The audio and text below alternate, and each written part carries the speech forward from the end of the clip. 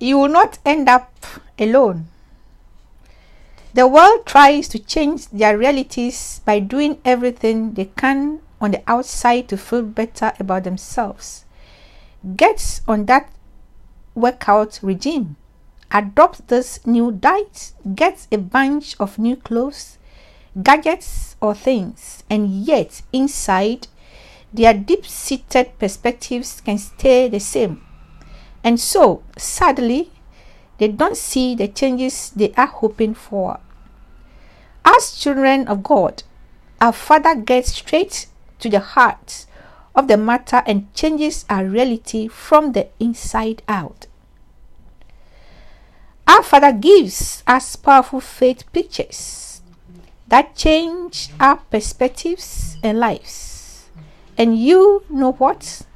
He doesn't just stop there. Beyond compelling faith pictures, His Word reveals to us the basis on which we can own them.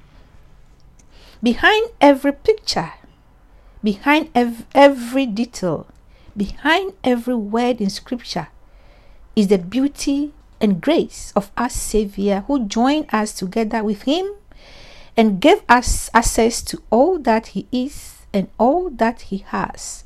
Romans 8:17. When you open the Word and see Jesus above all else, it is as though we are looking into a mirror at the reflection of who we are in Him.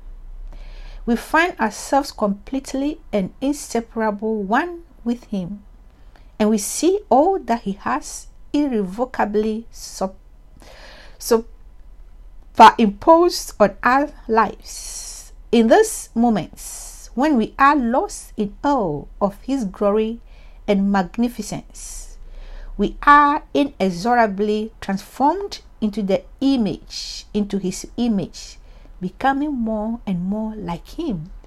2 Corinthians chapter 3 verse 18. So beloved, will you take up the mirror of God's Word today and allow your heart to be convinced that you are who He says you are and you have what He says you have? That is how you align your perspective with His and see your life transformed. Amen. Share this podcast and bless the soul. Bye-bye.